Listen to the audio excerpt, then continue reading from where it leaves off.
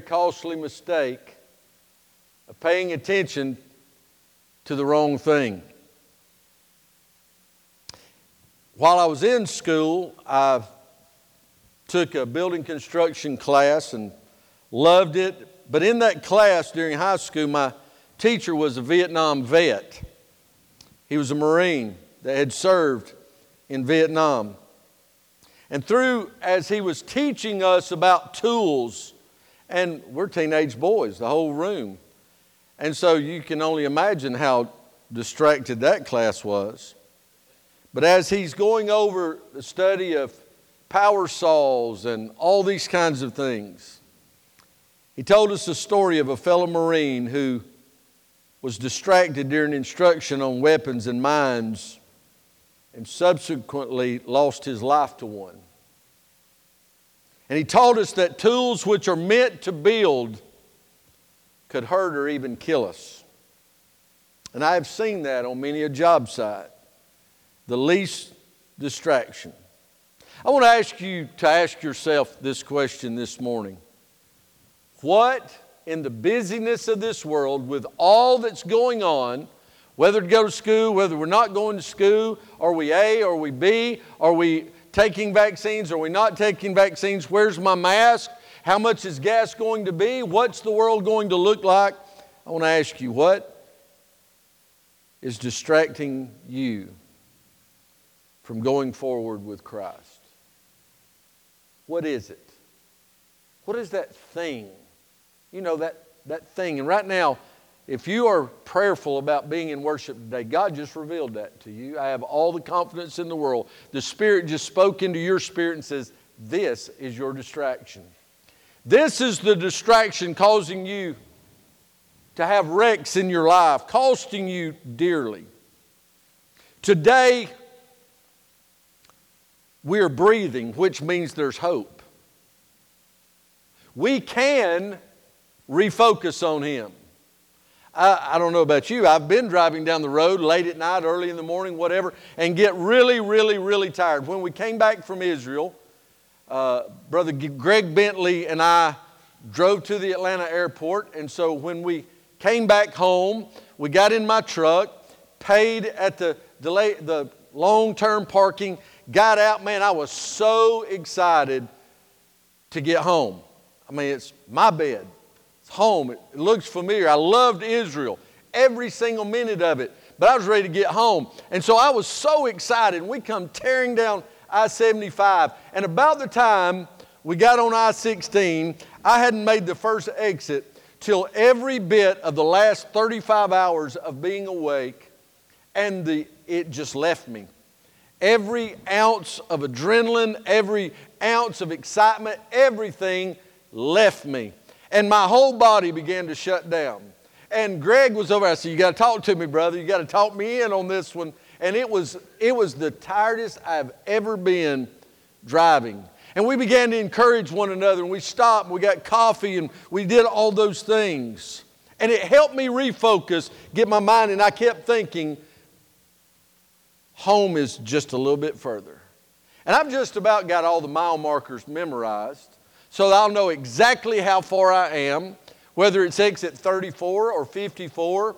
I can figure out exactly how far it is to the Swainsboro exit, to the Metter exit, to the Claxon exit. I can figure all that out. And so I began to focus my mind, to awake myself, to know and stay focused so that I could get home.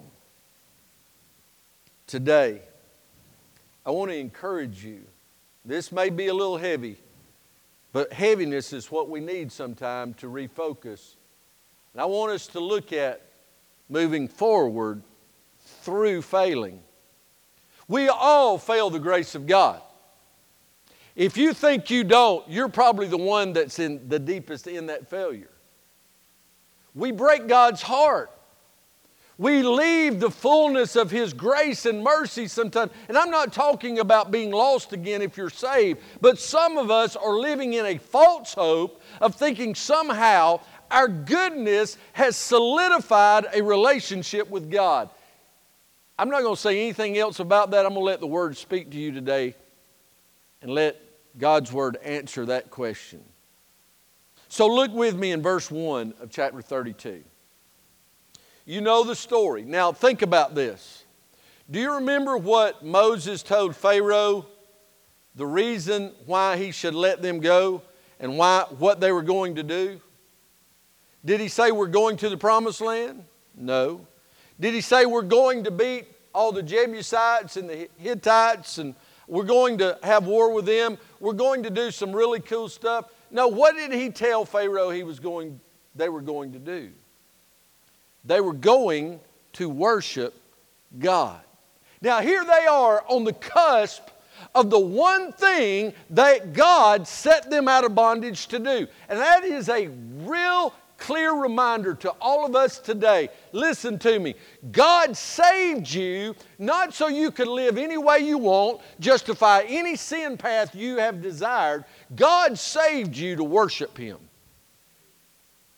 God saved you to lift up Jesus. And Jesus said, if I be lifted up, I will draw all men unto me. God didn't call us to save people. God called us to teach, preach, and disciple. He would do the rest. He called us to fish, and He would cook and clean them. We must not let the things of this world distract us. He said in verse 32, as they now are on the cusp of this great time of worship, when the people saw that God has called Moses up into the mount, He's brought him in, He's called him into the tabernacle, He's put a pillar to separate him from everyone else. When the people saw that Moses delayed coming down, delayed according to who? They didn't wear wristwatches. I don't imagine that they had smartphones or digital clocks on the dash of their wagons. Now, when the people saw that Moses delayed coming down from the mountain, the people gathered together to Aaron and said to him, now I want you to hear something, and this is a side note before we go any further. He said, the people gathered together. Young people especially, listen to me today. I know I'm an old preacher and I can be boring, but hear me, everybody today, especially all you young kids, all of our teenagers, everyone else. My father and my teachers growing up taught me, and I had to learn the hard way. Y'all know where I'm going with this. The crowd is not only not usually right, hardly ever is the group right. Just because it's a majority does not make it right. Being cool and being popular, I'm going to tell you, all that does not matter when you grow up and you've got rent to pay, when you've got a house payment and food you need to put on the table for your family. You could care less how popular you are as long as there's money to cover your bills in the bank. All the rah-rah, player of the game, all that stuff, honor grad, whatever it is, it will not mean anything if your focus is not on the main thing. Once again, Warren Wiersbe said that all division is not bad and all unity is not good. They were all in unison. Hey, let's go talk to Moses or go talk to Aaron. And so the people came together. And they said to him, come, make us gods that shall go before us. Gods, plural. Number one, you go wrong when you say make. You can't make a god. It's been proven since the beginning of time. God declared the very first thing. Matter of fact, the first tablet, all first four of the commandments, deals with Him being the only God. The jealous God, the God to be worshiped, the God whose name is above every name, that should not be blasphemed or taken in vain. And yet, they said, make us gods that shall go before us. For as for this Moses, like he was just an acquaintance, this guy Moses, the man who brought us up out of the land of Egypt. We do not know what has become of him. First of all, I want you to see today, sometimes we get into a predicament and we experience failure because we think that delays in the plans according to our time frame is an excuse to do whatever we want. Delays are not excuses. Well, I thought by this time I would be this and God would show me this and I would be able to do all these other things. Delays are not excuses. Just because they didn't think Moses was going to do whatever, listen, they knew in their heart. They knew where Moses was. They were just impatient. Where is God through this election? Where is God in this world today? Exactly where he was before the election happened. Where's God in our churches? The same place he was 10 years ago, 20 years ago, 200 years ago. We read in church history of great awakenings. We read of revivals. My friends, he's the same God today. The problem is we've gathered up and we've told the world, hey, I don't know what's happened. I don't know where God is. I don't know where I've heard it so many times. Where are those great men? Adrian Rogers is gone, and this one is gone, and Criswell is gone, and Billy Graham's gone. Where are those men? They're living and breathing among us that are still being faithful. Don't be distracted by delays. It may be tomorrow that God explodes the blessings in your life. Don't quit the night before a breakthrough. Don't get distracted by these temporary issues. Listen, things here are temporary. Am I right? And it came to, that means it came and it went. Just like a vacation, just like a cold, just like whatever heartache, a job, whatever it may be, everything in this world, everything is temporary except the presence of God in a believer.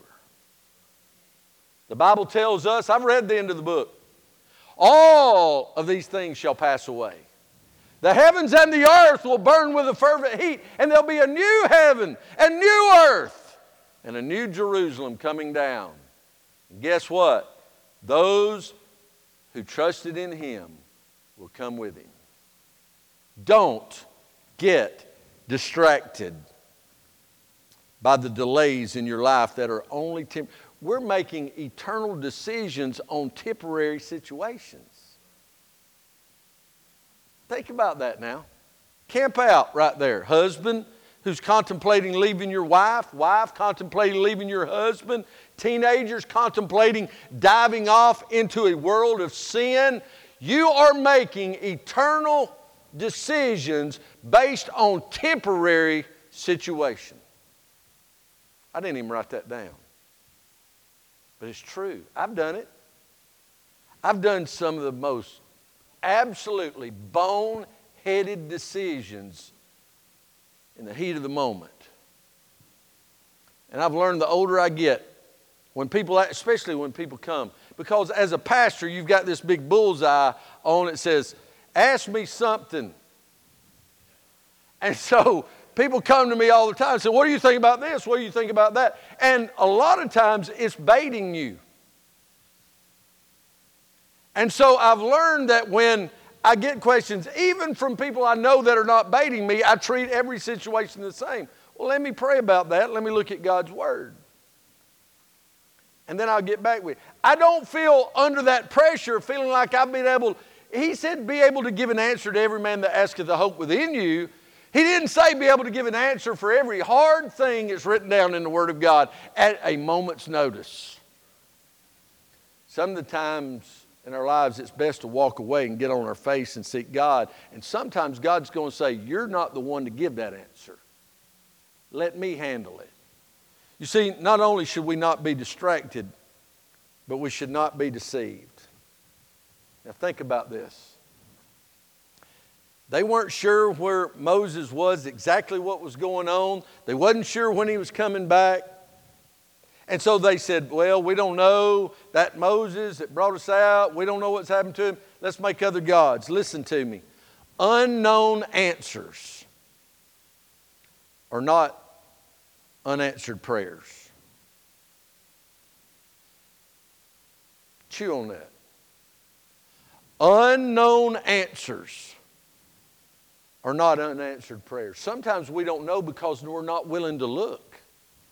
Sometimes it's not time yet for God to reveal His answer. But it's answered in eternity. Amen?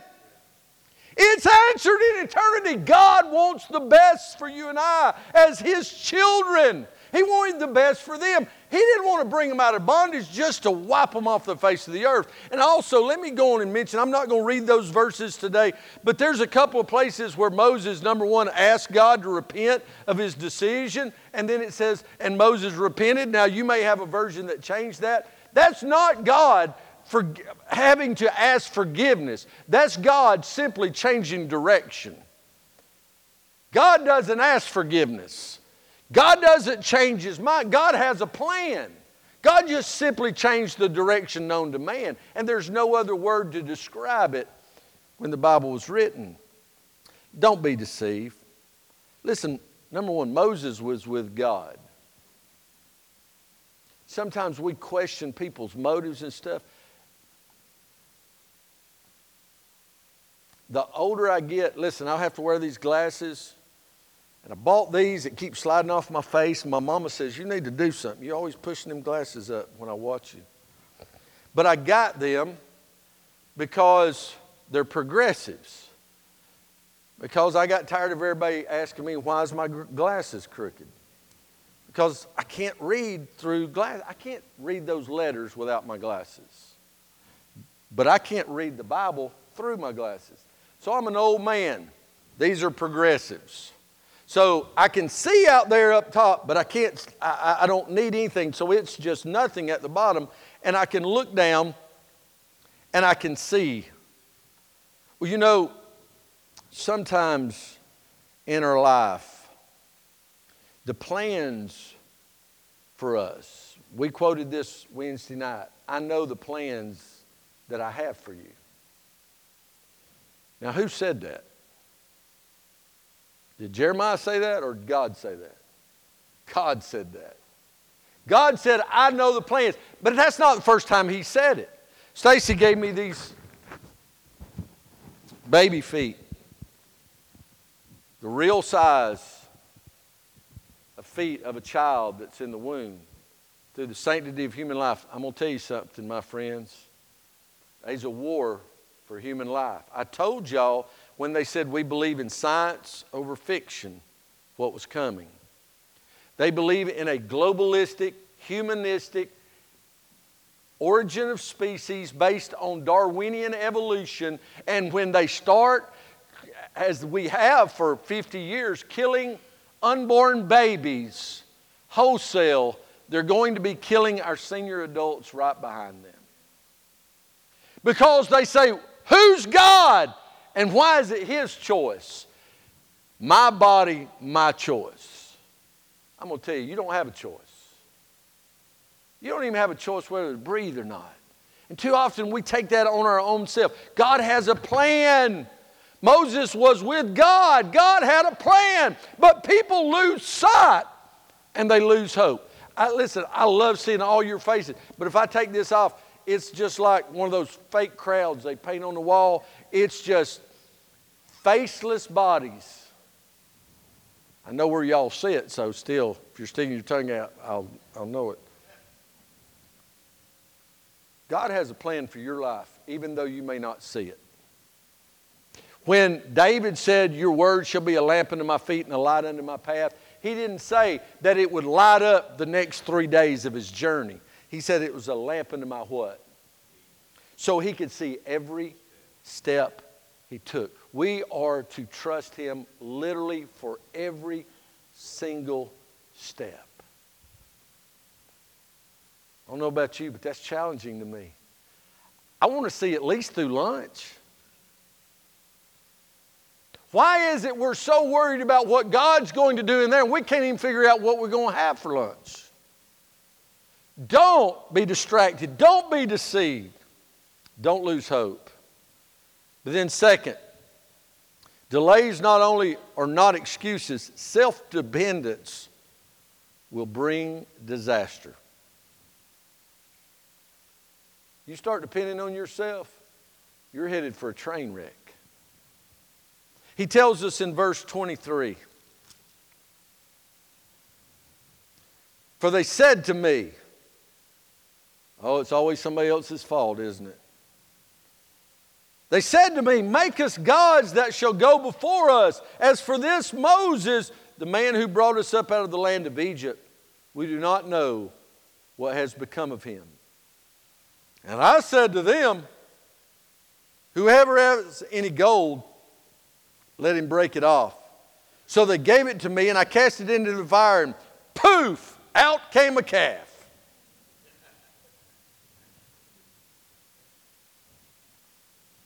Sound like any children you know? Now when Moses saw that the people were unrestrained, for Aaron had not restrained them, to their shame among their enemies, then Moses stood in the entrance of the camp and said, "Whoever's on the Lord's side, come to me." Self-dependence will bring disaster. First of all, sinfulness brings shame. He says that right there. He said, not only is it shame, and we try to hide from it, but he said the world will see it. Church, when you live a life that's not pleasing to God, don't think because your buddies embrace you in it, they use that as an excuse why they don't need God. Well, if that's the way they act and they go to church, why do I need to go to church? We act the same. Y'all hear me? Sinfulness brings shame. Your neighbor sees when your vehicle's still in the driveway during Sunday school and during church. They know. Your family knows. And yet we beg and plead. You are the greatest example to your family that's unchurched. Spoken or unspoken. Sinfulness brings shame. They brought a shame. Even the Egyptians from the other side heard of what was going on. Listen, word still travels fast whether you've got the internet or not. Word spread. Those enemies that they were going to have to fight said, look at them. They've already abandoned their God. I don't think I'd have done that. He brought them through the Red Sea and now they've left him. Sinfulness brings shame. Notice, first thing, what happened? False gods. Make us gods. I want to ask you this. Do you have any golden calves? They may be in your study. They may be in your bedroom. They may be in your shed. They may be at hunt camp. They may be parked out there with your fishing poles in them. They may be on your vacation plans. It may be in your retirement plans. It may be in a relationship. Whatever it is, I want to ask you, I'm not assuming, but I'm asking you, do you have any golden calves? We said, well, God, I just feel like I've grown and, I'm mature enough to handle some of this. God says, you're a child. Grown? Listen, in the Old Testament, I had guys that lived 800-900 years and they didn't have it figured out. How you going to have it figured out by 21? How you going to have it figured out by 47? Abraham didn't have it figured out and he was 100 years old. Sarah was over 90 and she didn't have it figured out, and God did it anyway.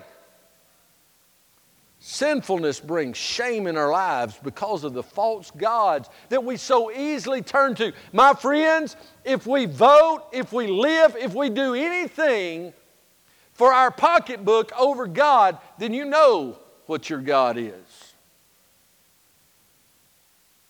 Money is not the root of all evil. It's the love of it. It's the love of it. when you think you can't tithe, when you think you can't give sacrificially, He said, try me and see. Try Him. Try Him this week. Before you leave, if God is convicting you, you don't leave when we have the dismissal prayer. You sit quietly and privately alone, and you write the check, you open your wallet. And I'm not talking about your ice cream money. I'm talking about what God is telling you. And put it in an offering plate. People did that last year in the midst of a pandemic. And we put 20% of our budget in savings to move forward. That's a testimony to God and to God's people being faithful. That's not happening everywhere. But then it's false worship. Think about it. And Aaron was guilty.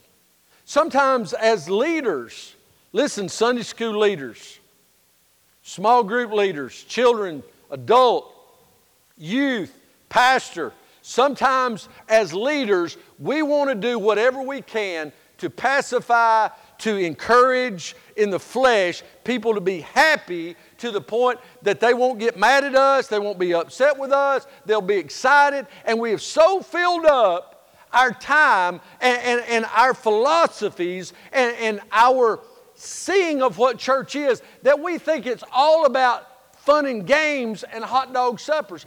You know me, I love a good hot dog supper as good as anybody. And if they're serving pizza, I want some.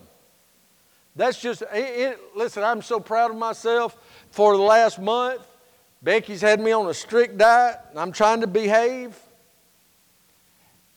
And I want that pizza on Wednesday night so bad I can't stand it.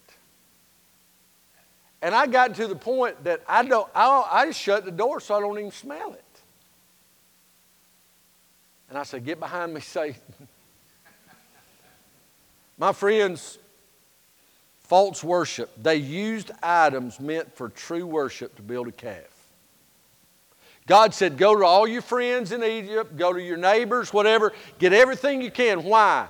Because if you keep reading, you're fixing to get the blue and purple and scarlet and linen and sew this and gold overlaid on this and acacia wood and rings on this and pomegranates and bells and all that. Well, guess what? All that was going to be provided through this. That's what it was meant for. God has blessed you. He's blessed you with a family. He's blessed you with a voice. He's blessed you with a talent. And even more than any of that, He's given you a supernatural gift if you're saved by the grace of God. God's called you to something. He didn't call you to be entertained. God called you to serve.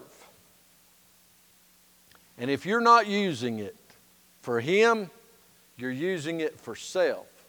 Or in not using it, you've cast it at the feet of a dead idol that does nothing.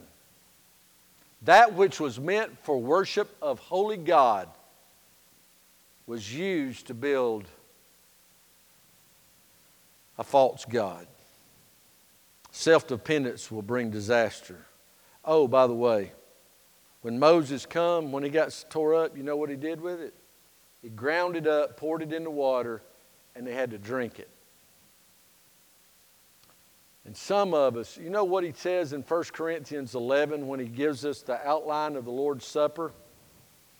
He said, the reason your prayer list is so long and the reason many people are dying is because you're taking of the Lord's table in an unworthy manner.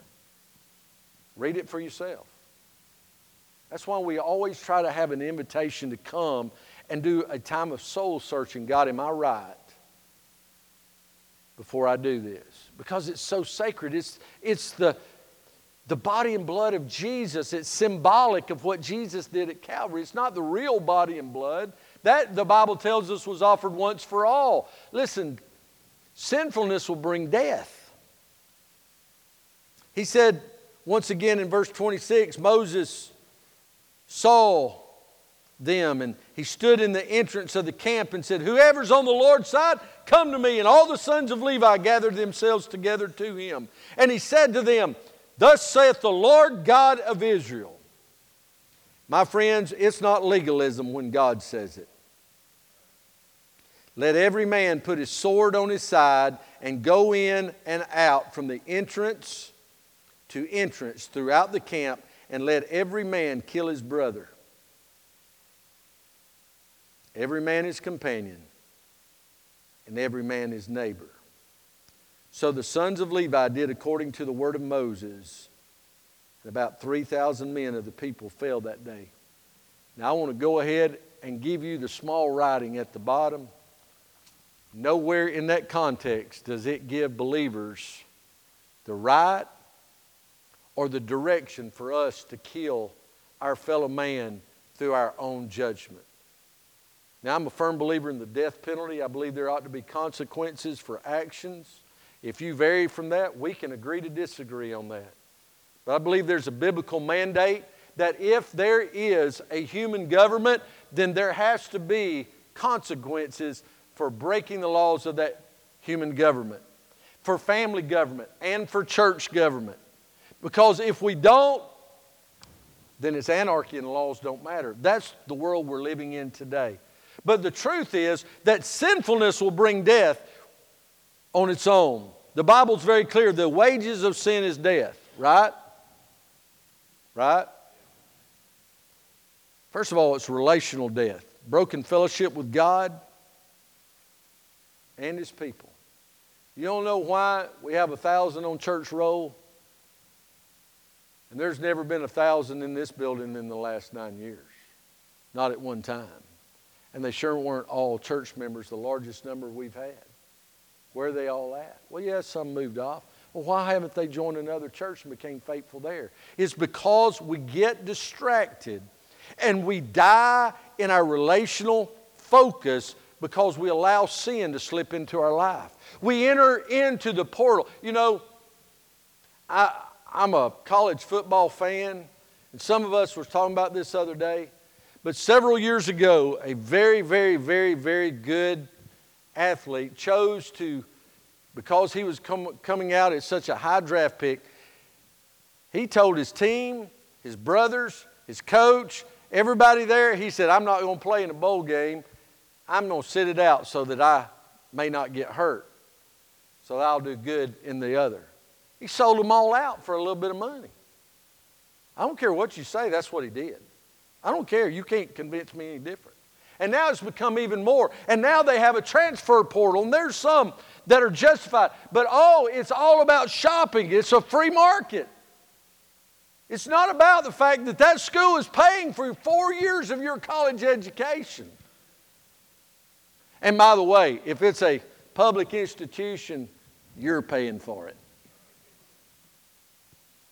No. And I know it brings in a lot of money, but when they're paying a college football coach $9 million, this world's jacked up. It's a relational death where we break off from friends. We break because we enter our own little transfer portal so we can be whatever we want to be, however we want to be. And it goes into this carousel. Well, I didn't like the way the music was over there, and I didn't like this. And it was too dark, and it was too loud, and it was too cold, and it was too this. And they go to the next church down the street, and that don't fit them. So they go to the next one. And about every 18 months, they move around until they get tired of moving, and then they just stay at home. And that's the world we're living in today.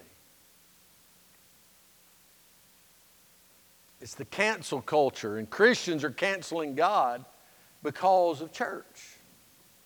My friends, if there's somebody in church somewhere that made somebody mad, and so they didn't come back to church, I know one thing, the person, whoever is accused of making them mad that's still in church, and the other one isn't, the one in church is closer to God than the one sitting at home. Because the Bible is very clear that we're not to forsake ourselves of the assembling together. It's relational, but it's emotional and mental. No wonder there's so much anguish in the world. It's the anguish of worldly fatigue. Our minds and our emotions are just tired. Man, we're just tired. I've told people lately, my spirit's tired. Just tired. But sometimes we bring that on ourselves because we're not focused on the Lord. Elijah was emotionally and physically wrung out. His mind, he couldn't figure out any way of escape. And here's what's so wild about it. This is the way Satan distracts us. Elijah did not realize that Jezebel was more afraid of him than he was of her. Right?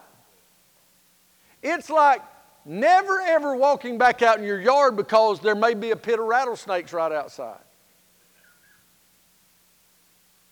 It's like saying, I can't ever get on an airplane because they all crash. I'm going to tell you something. You're a lot safer in an airplane than you are in a car. Especially between Pooler and Savannah on I-16. Well, I don't want to go overseas. You're safer just about anywhere overseas than you are on the south side of Savannah. And Statesboro's not much better. My friends, emotional and mental anguish, it's because of the worldly fatigue. We believe everything we read. We get snookered in, and it's negative, negative, negative, negative.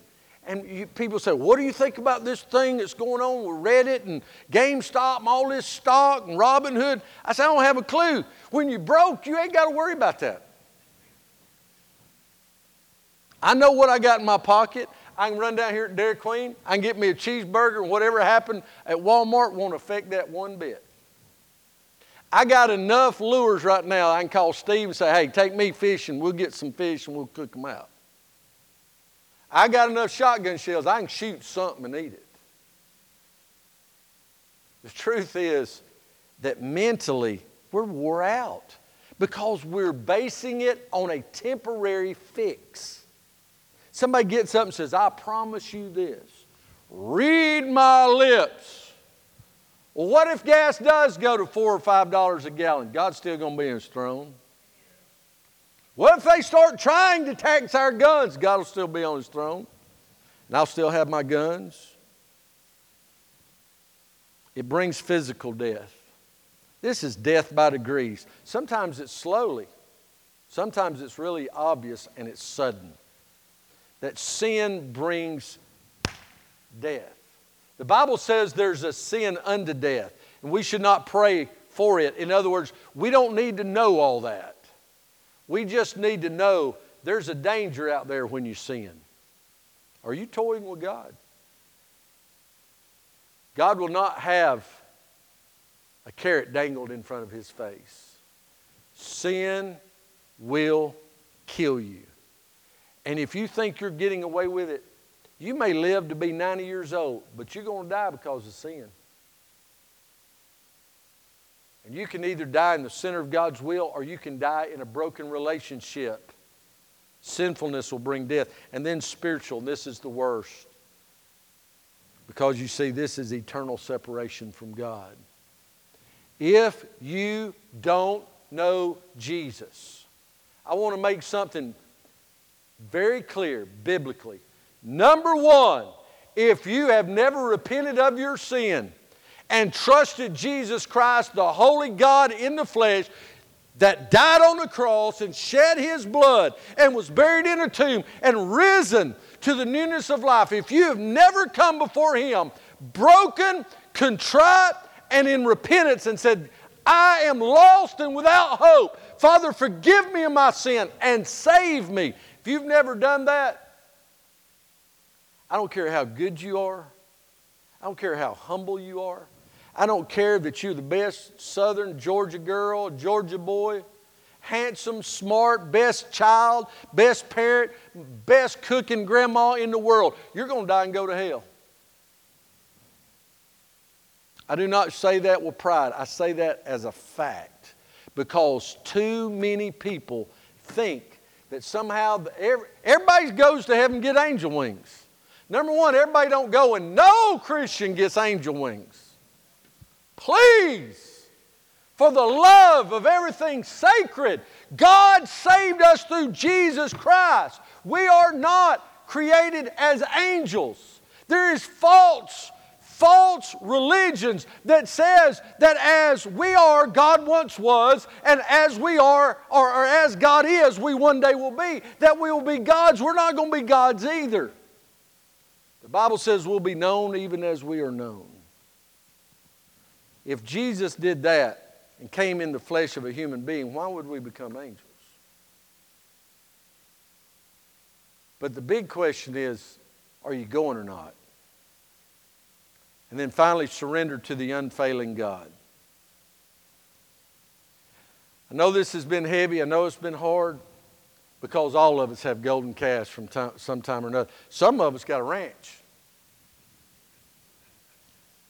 We got them named with ear tags. We branded them and said, that's my golden calf. You're not going to touch it.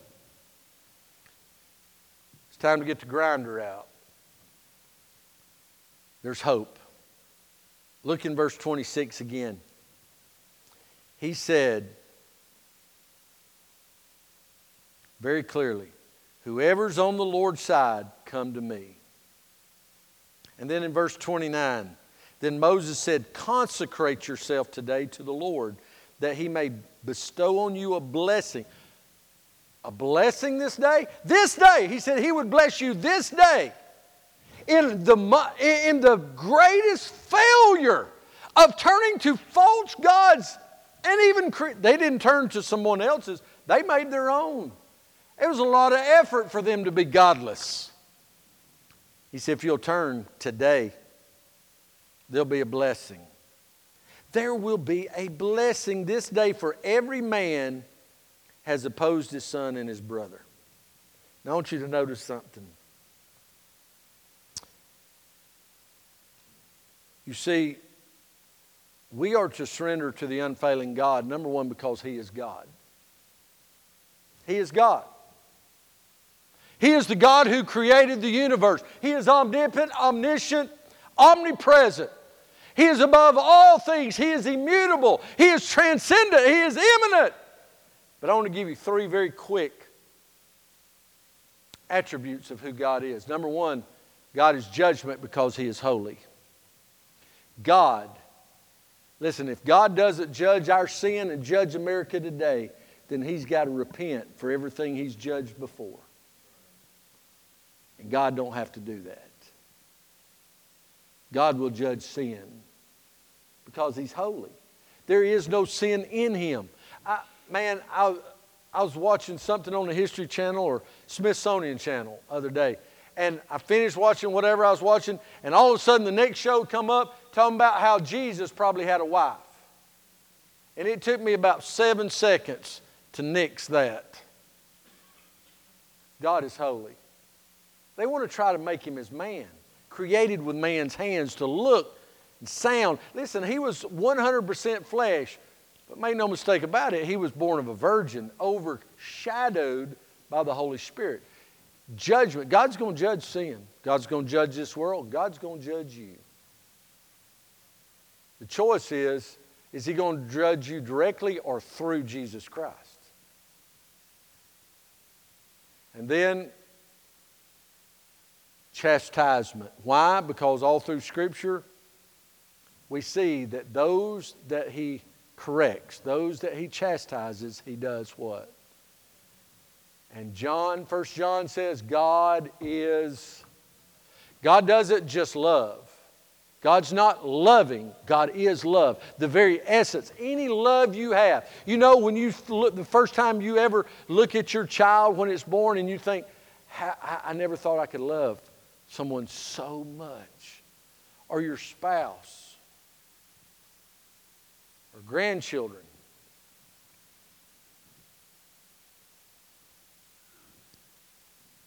Understand something. God loves us with an everlasting love.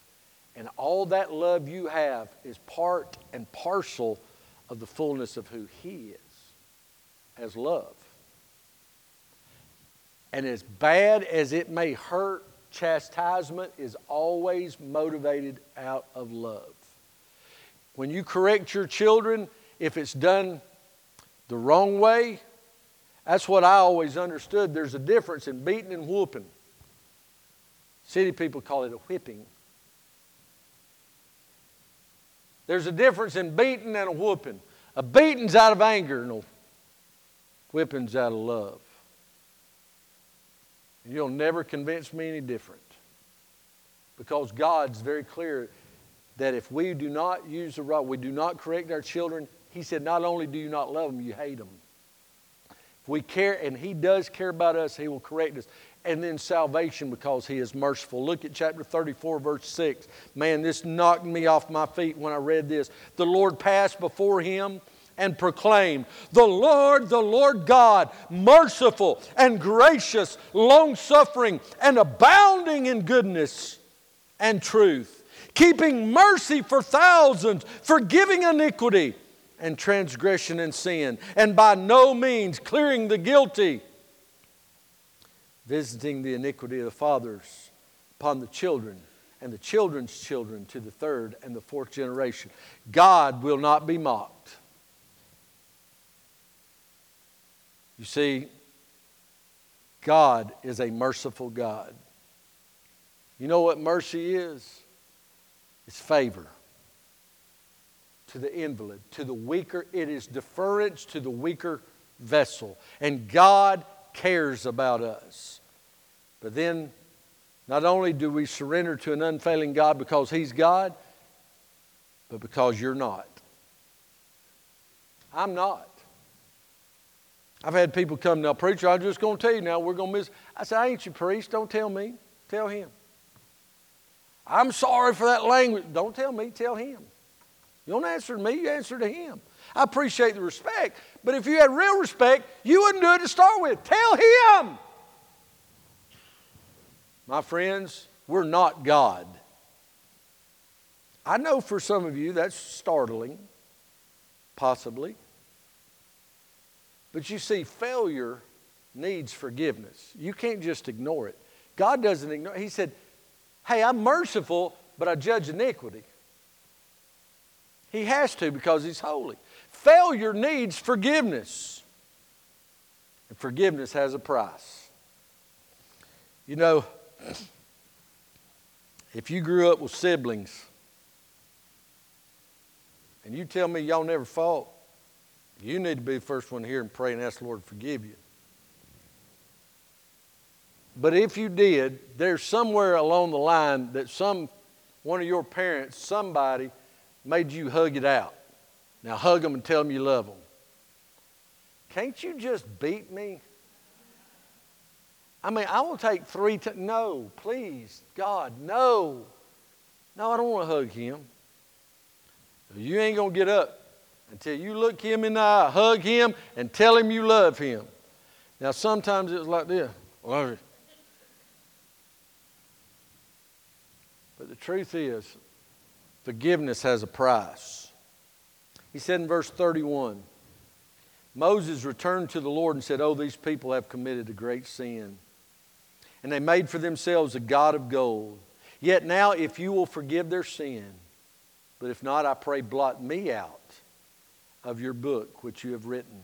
Paul said it kind of the same way. He said, Lord, if I could, I would give my life for them. And the Lord said to Moses, whoever has sinned against me, I will blot him out of my book. Listen, young people, Mom and Daddy, they pray for you every night, but they're not going to be able to fix it for you.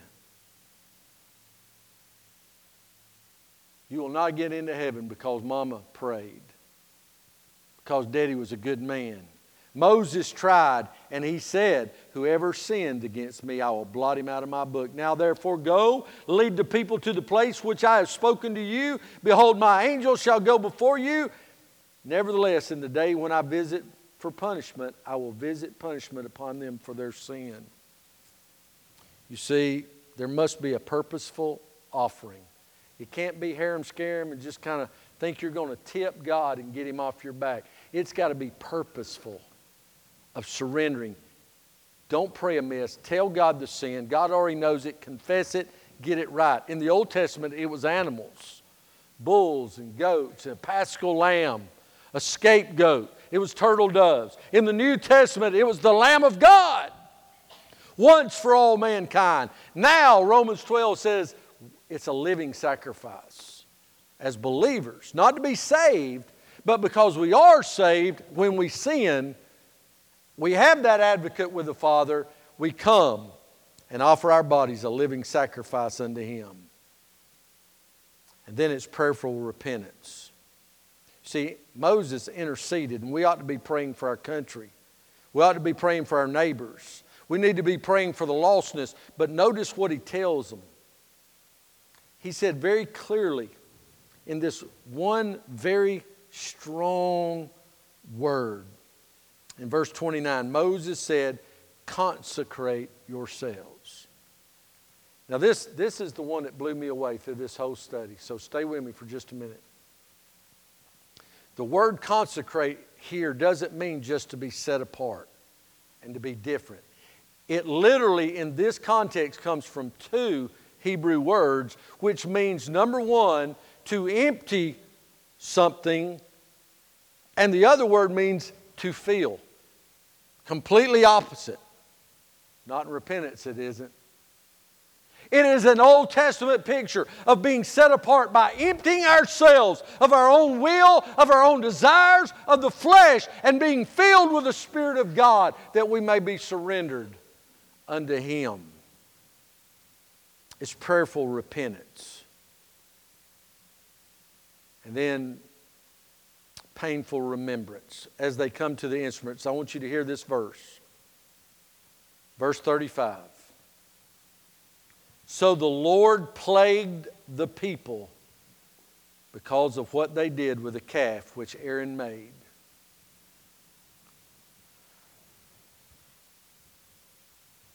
Do you believe that when you confess your sins, the Lord forgives it? You believe He forgets it? Forgive and forget? I do. I believe that He does. But I believe because of our temporary mind, He allows us to remember where we come from so that we don't go back. And some of those memories are painful. I'll tell you a really, really quick story, and it wasn't a sin. I was already out of high school. Becky was a senior, and I was taking her to her senior prom. And I wanted to be a big dog. I wanted to do it right. I wanted to do it great because the prom was around her birthday, and I bought her a nice golden necklace. And we did some other stuff, and I was taking her to one of the most exclusive restaurants at that pink marble mansion up in Tate, Georgia. And I mean, just really cool. And I got a limousine by myself. Got the limousine. Man, we're excited. We're out in the yard. Mom and Dad, we taking pictures. I look, and the limousine's 5 minutes late. And I look, and it's 30 minutes late. And I look, and it's an hour, and it's an hour and a half. And it's 2 hours late. And I am absolutely, and Becky's talking me off the ledge. She said, it don't matter. Let's just go. By the time he pulled up. And she kept me from losing my ordination. She missed her senior walk that night because of that. And I bring it up here today because don't ever bring it up to me again, and I'm not joking. It hurts my heart. It hurts. She graduated, that was in the spring of '86. It still hurts my heart. My mother has stuff that happened when we were young. She said, don't ever bring it up. Y'all know what I'm talking about. There's things in your past that's in your mind, but you don't ever want to hear it said. There's things back there, but it ought to be motivation to be better, to trust the Lord more. It's a painful remembrance. God is on His throne. We're not still there. It came to pass. Let us move forward through the failing, and we take it one step at a time. Today, you know what He says in the very first verse, chapter 23? Depart. Depart where you're at right now. Depart the languishing misery, the mental anguish, the emotional destruction, the dying by degrees of looking at everything else but God, and come to Him today. Consecrate yourself. Give your life to Jesus Christ as Lord and Savior. Don't put it off. Please, I beg you, as Moses begged God, I pray, oh God, that people will see you today. Stand and come to Him. Come to Jesus right now.